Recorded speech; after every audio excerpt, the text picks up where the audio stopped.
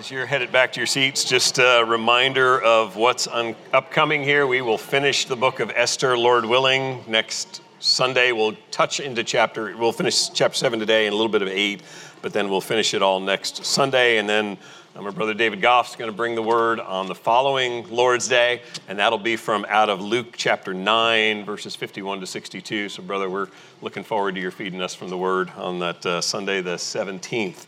And then after that, just for your planning purposes, the Thursday night before Easter, it's Thursday, March 28th. We celebrate that as Maundy Thursday. That week is variously celebrated, either Good Friday services or Maundy Thursday services. We've at Grace have celebrated the Thursday night, which is the Lord's night of his Last Supper before his crucifixion. And so it is a service that revolves around the communion service, about an hour-long service. That'll be our Lord's Supper observance for the month of March. Really want to encourage, if it's at all possible, for you to make time for that Thursday night, March 28th, and then Easter Sunday that follows. Our services will be at 8, 9:30, and 11. We'll have 3 services on Easter Sunday morning, so keep those times in mind. All right, we're in Esther this morning, and today is the day the bad guy finally gets what he has coming to him, right? This is for everybody that has mentally been building the case against Haman as we've worked through this story. He is the epitome of an unjust, evil ruler who has been bent on destruction. We were introduced to Haman back in chapter 3 of Esther, and it's at that point that he is made by the king to be the highest civilian in the kingdom. He is the ranking official next to the king, given the king's signet ring, so he bears the authority of the king in this leading role. He is not royalty himself, but he certainly expects to be treated as royalty, and so indeed it says in Esther chapter 3, verse 2, the entire royal staff at the king's gate bowed down and paid homage to Haman because the king had commanded this to be done for him, but Mordecai would not bow down or pay homage. Back in chapter 3, sets the conflict that has sort of been tracking along through these last few chapters, that of Haman and Mordecai. Mordecai is a Jewish man. He will not bow down to Haman. He has, it seems, increasing access to the palace area there around Susa.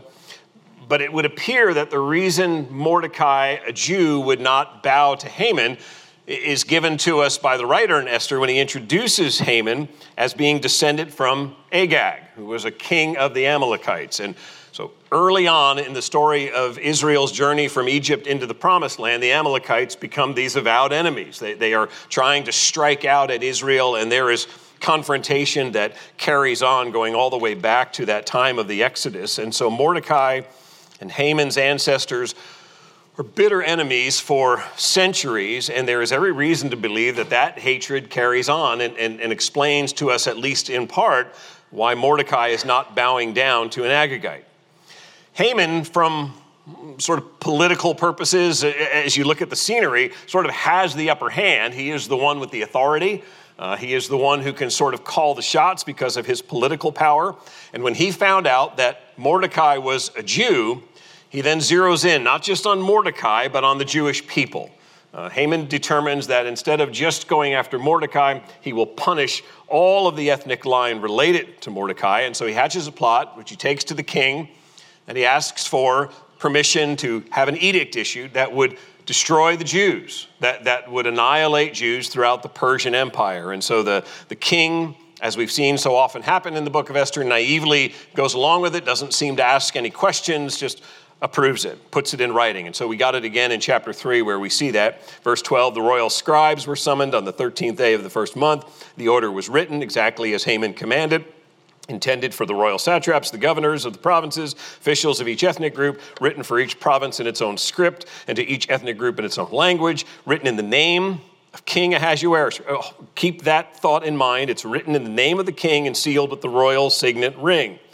Letters were sent by couriers to each of the royal provinces, telling the officials to destroy, kill, and annihilate all the Jewish people, young and old, women and children, and plunder their possessions on a single day. Haman's actions are pure evil. This is injustice at the highest levels. It is somebody who is using his power for the destruction of a people group. And so he is now taking his rage against Mordecai out on all of those who are in any way connected to Mordecai. And in the process, when he goes to the king, he essentially bribes the king into this edict with this massive sum of silver, which is really meant to say to the king, listen, I know genocide has its political consequences in the sense that you've now lost this whole chunk of the population that is profitable to the empire and to taxes, and so I'm going to fill that up. This is not noble in any way. This is essentially the Haman making sure that the king had no argument with what he was trying to do and that there wouldn't be any loss, at least economically, to the empire. Haman never mentions the particular ethnic group as far as we see there in chapter 3. He simply expresses to the king, this is in your best interests. These people don't obey you, they're rebellious, we'll take care of them. Unbeknownst to Haman and to the king, is his queen is Jewish. Queen Esther is Jewish, and so in issuing this edict, now the king is issuing the death penalty for his wife, for his queen. Esther had kept her identity secret. She had not acknowledged that she was a Jew. So when this edict is issued, we know that Mordecai secretly goes to Esther. He appeals to her as queen and says, now for such a time as this, perhaps that's why you are here, can you go and appeal? Can you speak up on behalf of your people? Can you seek to be the one who would deliver the people? That's what Queen Esther was doing when we left off there near the end of chapter 6. She had hosted a feast, which she had invited the king and Haman to. King says, whatever you want, make your request known up to half the kingdom. I'll do whatever. And she postpones another day, and she says, come back for another feast tomorrow. During that interim, we see God's providence at work, right? What happens during that time in between, Haman leaves the palace. Mordecai again refuses to stand. Haman's anger against Mordecai just turns into rage. He goes back home to his wife, to his friends. He expresses how angry he is with Mordecai, and they come up with the genius idea of killing Mordecai. Build a gallows that are tall, that people will see, that he will be humiliated, and have him killed. Of course, what we also know from reading the story of Esther is that night the king has insomnia, and in his sleeplessness asks his servants to read from the historical records. And of all places, they read from 5 years earlier, 7th year of the king's reign, and they read about Mordecai and how Mordecai had exposed a plot that would have assassinated the king, and how Mordecai had never been honored for that, had never been recognized in any way. So when we get to the next morning, instead of executing Mordecai, Haman is now the king's agent for parading Mordecai through the streets of Susa as a national hero, as somebody who is dressed like a king, who is being treated like a king because what he has done is saved the life of the king.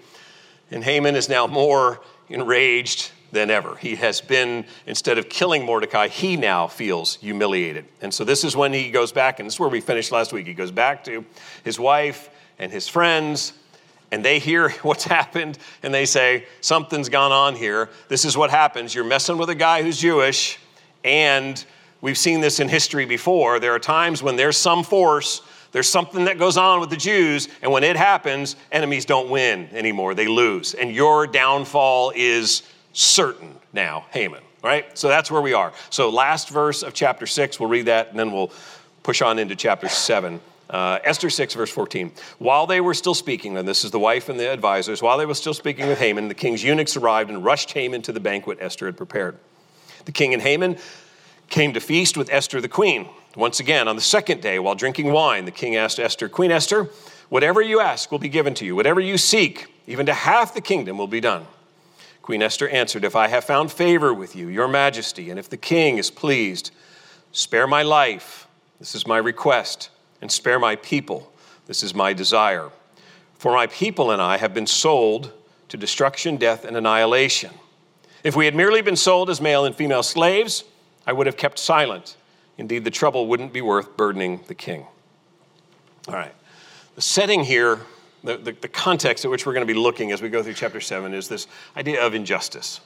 So what has happened, what Haman has done is unjust. And what Queen Esther is now bringing to the king is helping to expose this injustice, this violence, this plot against the Jewish people. And I want us to just think about, as we read through chapter 7, how we respond to injustice, how we respond to that which we see in our world that upsets us, that angers us, the crime we see, or whatever it is that just sort of stirs up in our hearts. How do we respond to that? And I'm going to give you 3 sort of things that I think we see here, because I think this chapter kind of breaks down into 3 parts. And the first thing is man's imperfect means. Man's imperfect means. And I'm looking in particular here at Queen Esther. Her request, let's make no mistake about this, is an act of bravery. For her to go before the king and to expose herself as a Jew now is an act of courage. Now, mind you, there have been 5 years since the time she was first presented to the king that she has hid her identity. She is intentionally, at Mordecai's prompting, she has hidden her ethnicity and her family background. Mordecai had told her to do so. Mordecai clearly knew there was always potential risk for Jews within the Persian Empire, and so he said to keep that to yourself. And so for all this time, Esther's Jewishness was unknown.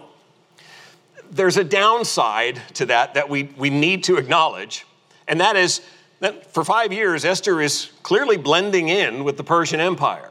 She is not practicing the Jewish law. There's clearly not observing dietary rituals, clearly not observing the feasts, clearly not observing necessarily some of the cleanliness, purity rituals as well that we see in the Jewish laws. All of that has to be put aside. I just give you a quote from commentator Karen Jobe. She writes this: Esther is not portrayed as the ideal woman of God living out her relationship with the Lord as a direct example for women today. Her role as the Jewish queen of Persia in a specific stage of redemptive history and biblical theology means that no other woman can or should try to emulate directly her character or behavior, just as no Christian man today would emulate David when he killed 200 Philistines for their foreskins as the bride price for Saul's daughter.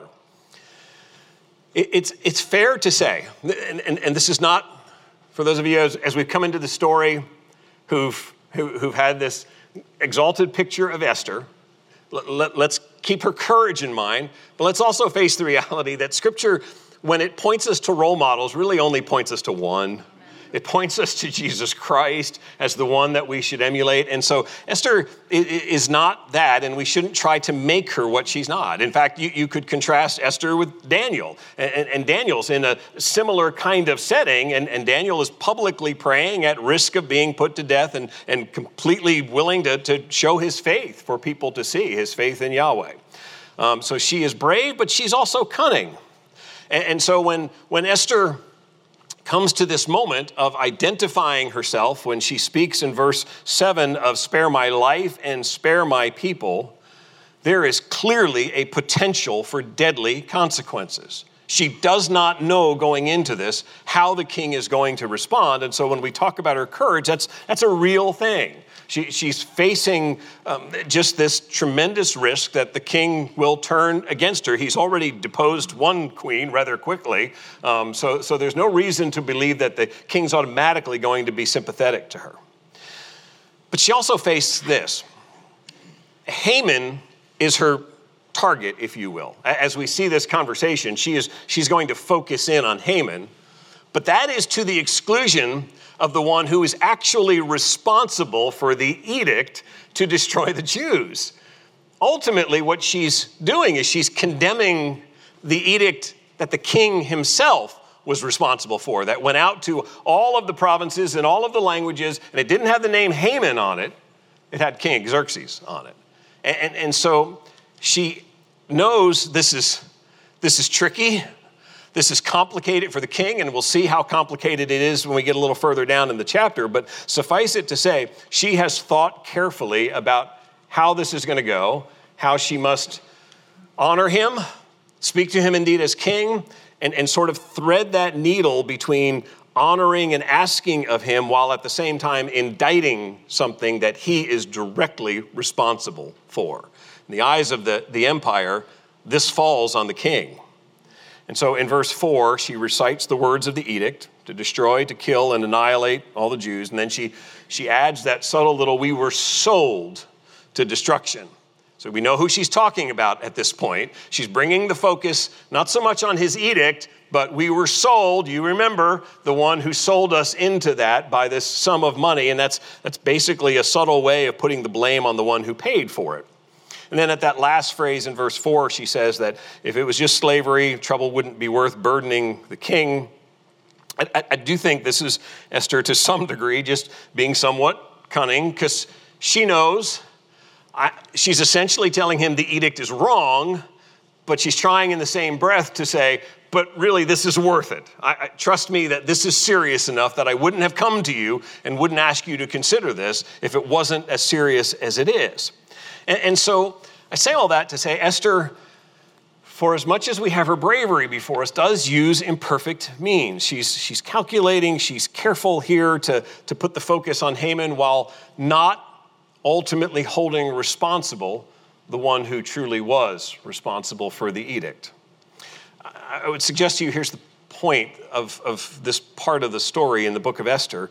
This is not teaching a kind of ends justifying the means sort of pragmatism that we can fall into, in the sense of, well, this gets to the desired outcome, so it's okay. The easier to ask forgiveness than get permission sort of mentality we sometimes all use at different points. As believers in Jesus Christ, our model for responding to injustice, to oppression, to slander, to fill in the blank, our model for that must be Christ. It is our Savior. We are called to be like him in how we respond even when we are suffering, and we are still in need of his model and his Spirit and his word to help us. And so we shouldn't resort to smooth, cunning words. When we perceive injustice, when we sense that something's wrong, we can be tempted immediately to just react, to just speak out, to post on social media, right, and give our opinion. And I would think that we need to be encouraged to slow down. There are times we react to things we perceive and we don't have all the information, and we're speaking even before we truly understand what happens. James 1, 19 and 20, to be quick to listen, slow to speak, slow to anger. Am I jumping to conclusions about what you said or what I think you said or what you did? Is injustice clear, or am I just going along with the opinions of others? And then when I do respond, Philippians 4 says to think on whatever is true and lovely and noble and upright. Are my words reflecting that? So when I do respond to injustice, even then, am I speaking with words that show Christ-likeness in how I do that, or am I just joining an angry chorus of voices that's just pouring more fuel on the fire? The flip side of that is there's also times when I see potential injustice that I jump to defend a potential wrongdoer because that wrongdoer is on my team. And so I immediately jump to that person's side. Again, lacking information, lacking understanding. We're called to look like Christ and to act like Christ. And so I don't just echo my side's take on things. Sometimes I just need to slow down and pray and ask God for wisdom, because our emotions can get the best of us when we perceive injustice. All right, let me read on, verse 5. King Ahasuerus spoke up and asked Queen Esther, "Who is this, and where is the one who would devise such a scheme?" Let's pause here just a second. This has only been a matter of months. So this is one of those scenarios where, again, we're not overly impressed with the king, because it doesn't seem like he's feigning misunderstanding at this point. It genuinely seems like, I don't know what you're talking about. You're going to have to fill me in on this. Who is this, and where is the one? Verse 6. Esther answered, "The adversary and enemy is this evil Haman." Haman stood terrified before the king and queen. The king rose in anger. He went out from where they were drinking wine to the palace garden. Haman remained to beg Queen Esther for his life because he realized the king was planning something terrible for him. So you've got, first of all, the king's forgetfulness. I would submit to you again, if you're looking for evidences of God's providence, this works to Esther's favor. Instead of him catching on to what she's saying and saying, so you're telling me I was wrong for the edict, his response is, well, who did something as bad as this? And gives her the opportunity then to point to Haman. So that seems to work in her favor. Verse 6, she speaks these words of condemnation. She says, the adversary, the enemy is evil Haman. This point where things get really interesting. King's response is to get up, to leave the banquet room enraged, and go out to the garden. I think we sometimes, as Christians, we sort of think the best in situations. We think, well, he felt the anger boiling up and he knew he just needed to go outside and take a walk, so he didn't say anything foolish or respond in any kind of outburst. This is the king of Persia. He doesn't care how he responds at this point. He's not trying to guard etiquette at this moment. He's not afraid of saying something that he shouldn't say, because whatever he says, he's allowed to say because he's king. So the question then is, what has stirred this anger in him, and why has he walked away? And this is where I said to you earlier, this is where I think it gets complicated. We have frequently seen this king being foolishly dependent on his advisors, to the point of course, deposing Vashti. Just this sense of, I don't know what to do, tell me what to do, whatever you say, I'll do it. And he's done that again in the case of Haman in this edict. Haman's come to him, hasn't given him all the details, he doesn't ask any questions, and here's another example of his closest counselor now putting him into a situation where he is cornered.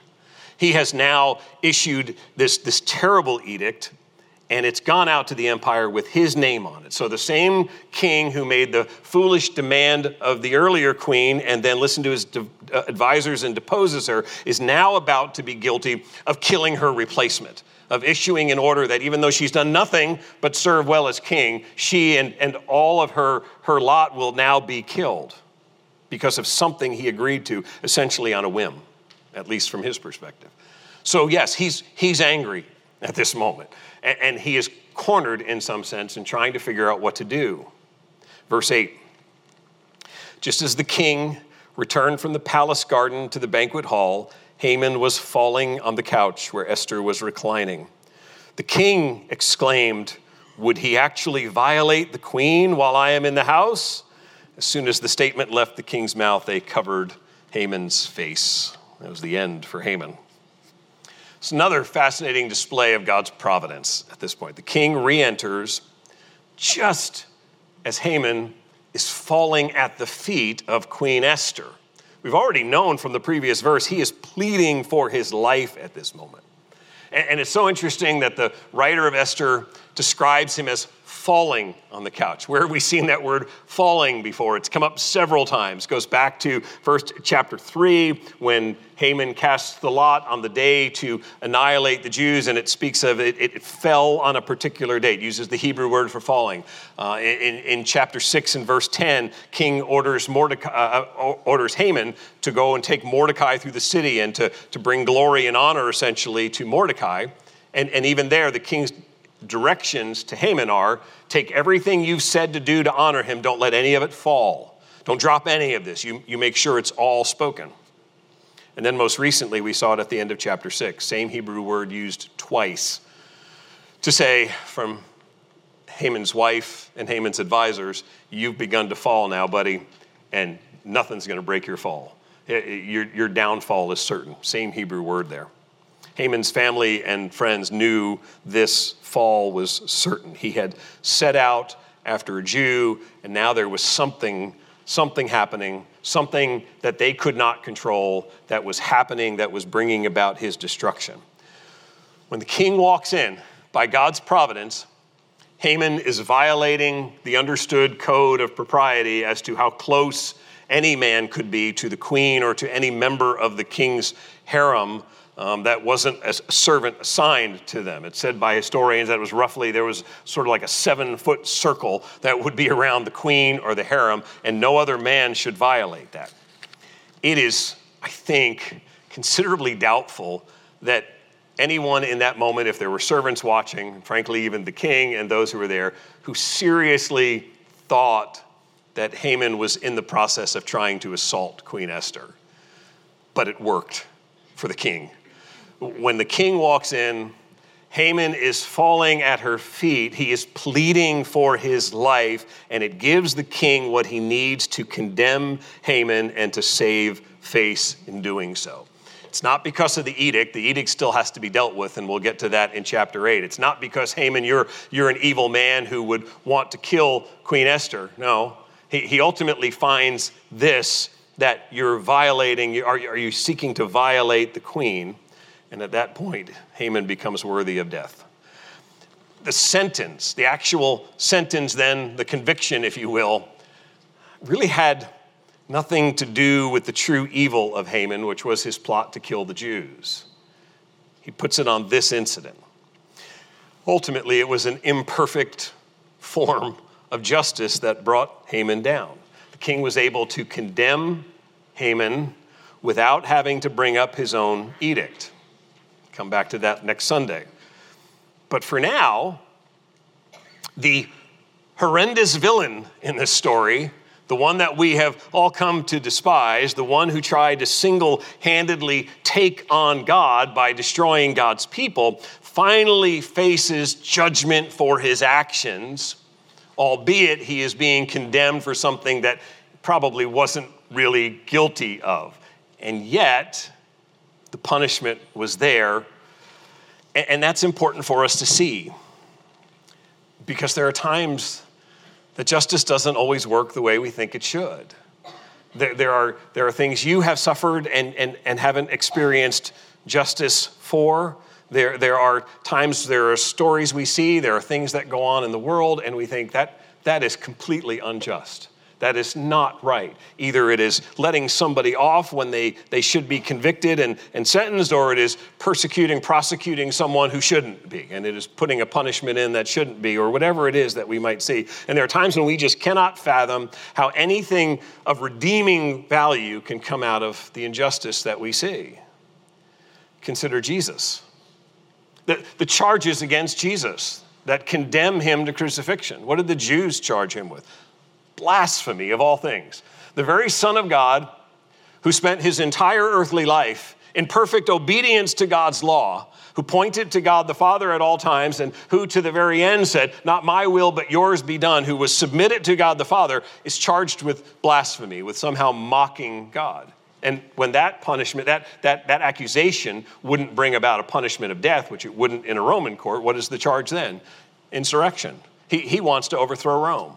Well, nothing could be further from the truth. Nothing could be more evidently opposite of the truth, to the point that even Pilate says, "I can't find any guilt in this guy. Why don't I give you this guy to condemn instead, Barabbas?"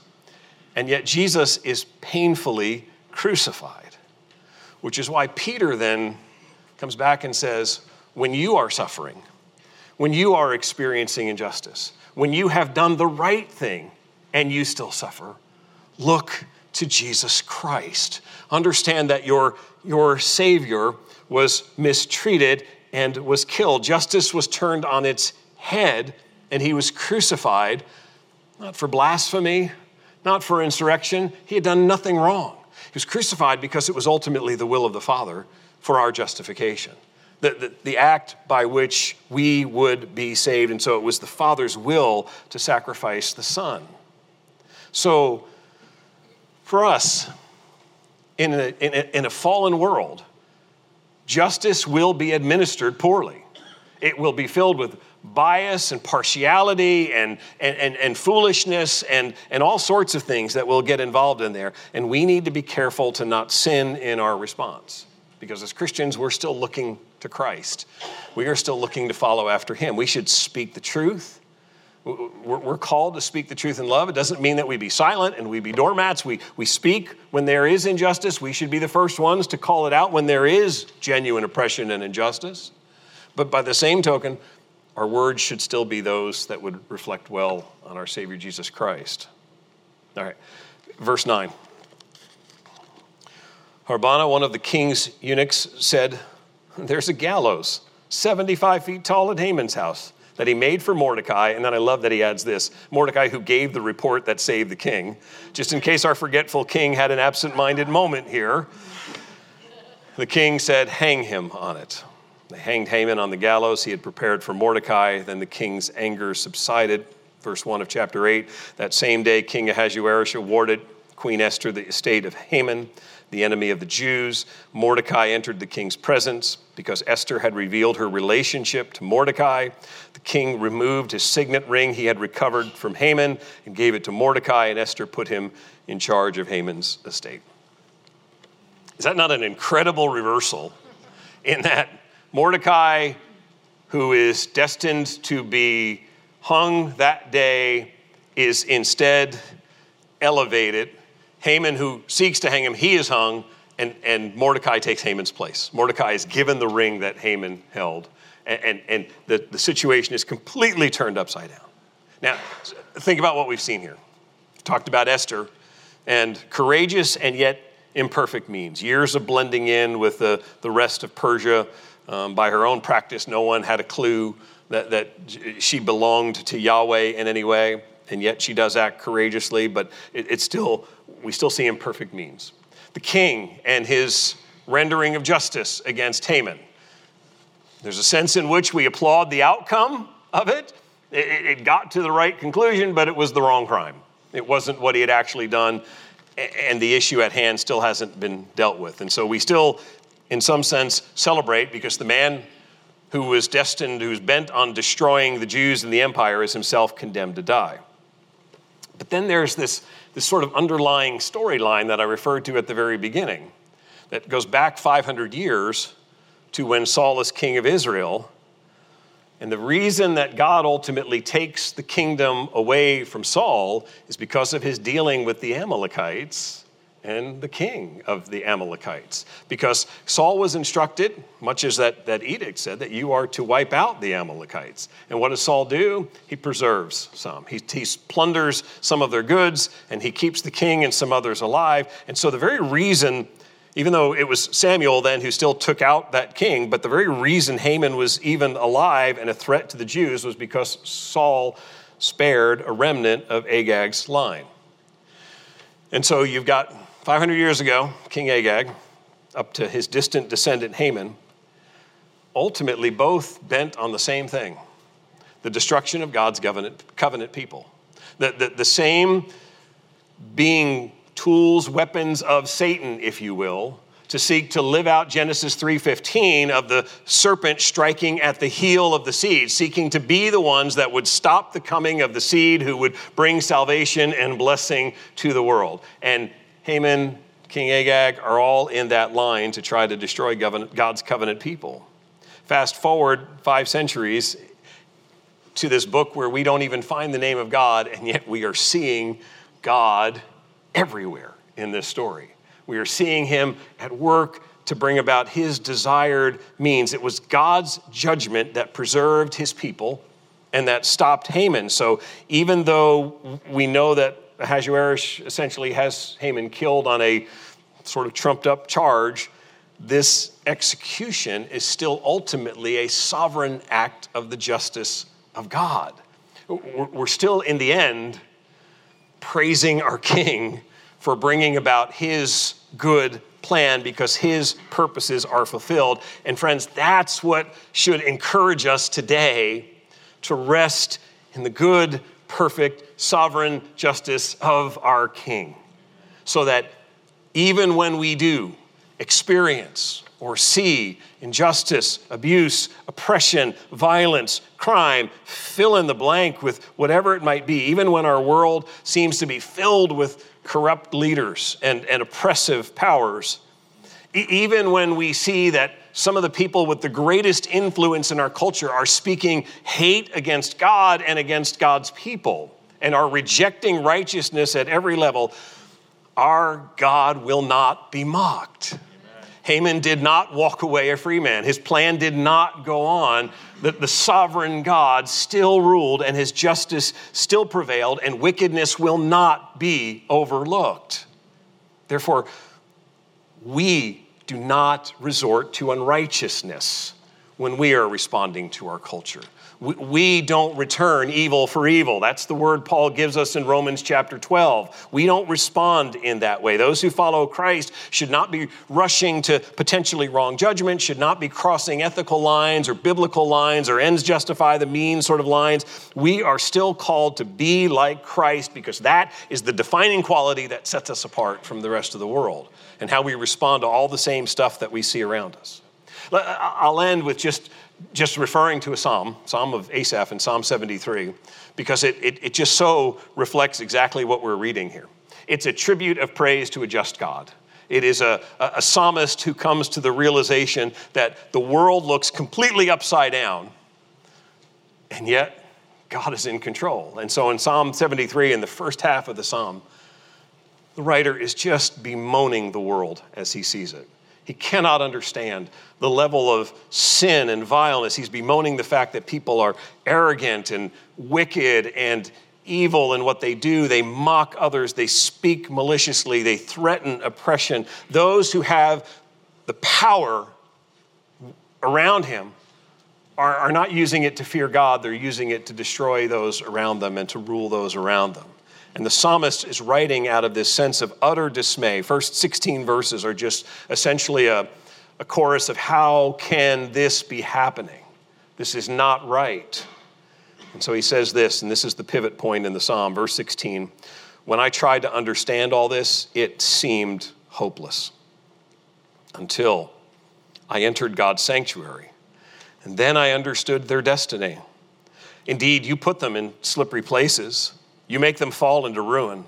How suddenly they become a desolation. They come to an end swept away by terrors. You see what he's saying? It all seemed senseless and unjust until I entered the presence of Almighty God. For us, that would be until I opened the Word of God and I looked for truth. Until I came to the place of saying, God, I don't understand this and I'm looking for wisdom. And then what he saw clearly is God is just. God does not let the guilty go unpunished. There is judgment for those who enter eternity not belonging to Christ. Those who continue in rebellion against him will be judged for their sins. And he goes on to say, then I was no longer foolish.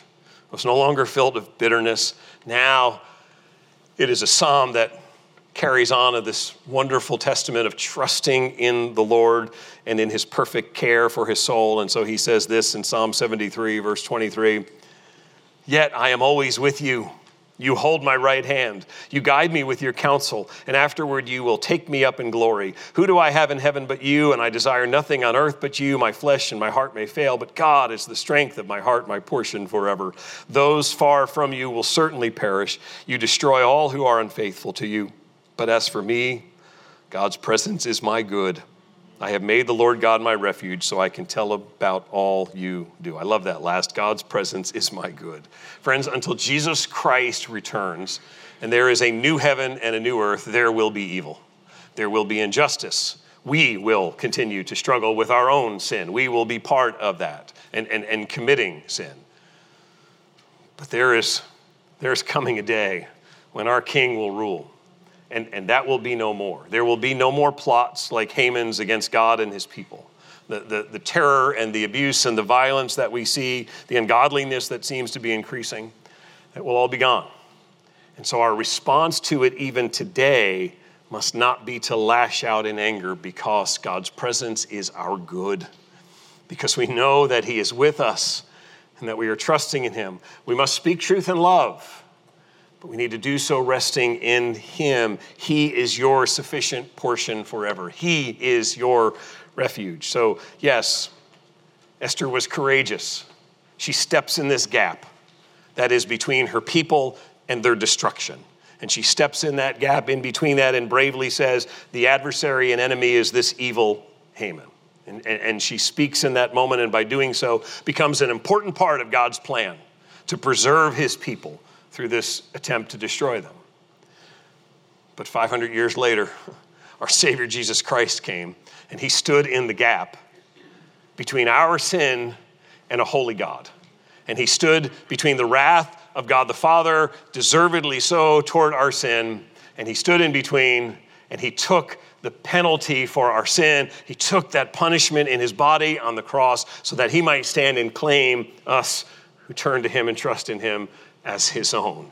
And that is our joy, to be able to say the presence of God is our good. If you are this morning not trusting in Jesus Christ as Savior, my imploring to you is not go out and be brave, go out and do good things. My imploring to you is turn to Jesus Christ. He is the one who gave himself in your place and who died for sinners so that we might be forgiven and that a holy God might have his wrath satisfied in Christ, so that we would not only be forgiven, but we would actually be made righteous, that we could stand before him and enter into his kingdom. Let's pray. Lord, you are good. Thank you for your justice. Thank you for proving to us time and time again, not that you need to prove anything to us, but yet still doing so. You prove to us time and time again that you are just in all of your ways. That in fact, if there is injustice, it is the fact that any of us, by your grace, would be saved and brought into your presence. That's the thing that's most incredible to us, is that sinners would be delivered, and yet even in that, your justice was satisfied in the death of Jesus Christ. And so we thank you. We thank you that you rule sovereignly, that you rule rightly, that all of your judgments are righteous. And Lord, we pray that we would not walk away from a passage like this simply hardened against evildoers, but that we would still long for, in your mercy and your grace, the compassion that you would rescue them and save them from their sin, much as you rescued and saved many of the people in this room from what we deserved. We pray for your grace to be poured out. Lord, help us to be a people who, as we constantly are exposed to things that are seemingly criminal and unrighteous and unholy, and we are often tempted to respond with anger, with poor words, to respond almost in kind. Lord, would your Spirit bring us up short, cause us to be like Christ, help us to call out evil for what it is, to identify it, to speak truth against it, but to not do so in a way that would drag us into sin ourselves. We want to walk in the righteousness of our Savior Jesus Christ, who when he was suffered and reviled did not return in kind, but entrusted himself to the one who judges justly, his Father. Help us to do that. Thank you for your grace toward us. Thank you for your work in the hearts of your people. Pray that if there's anyone here this morning not trusting in Jesus Christ alone for that hope, for that forgiveness, that today you might graciously draw them, open their eyes to see the beauty of what Jesus did when he died in our place and put their hope in him. It's in Christ's name we pray. Amen.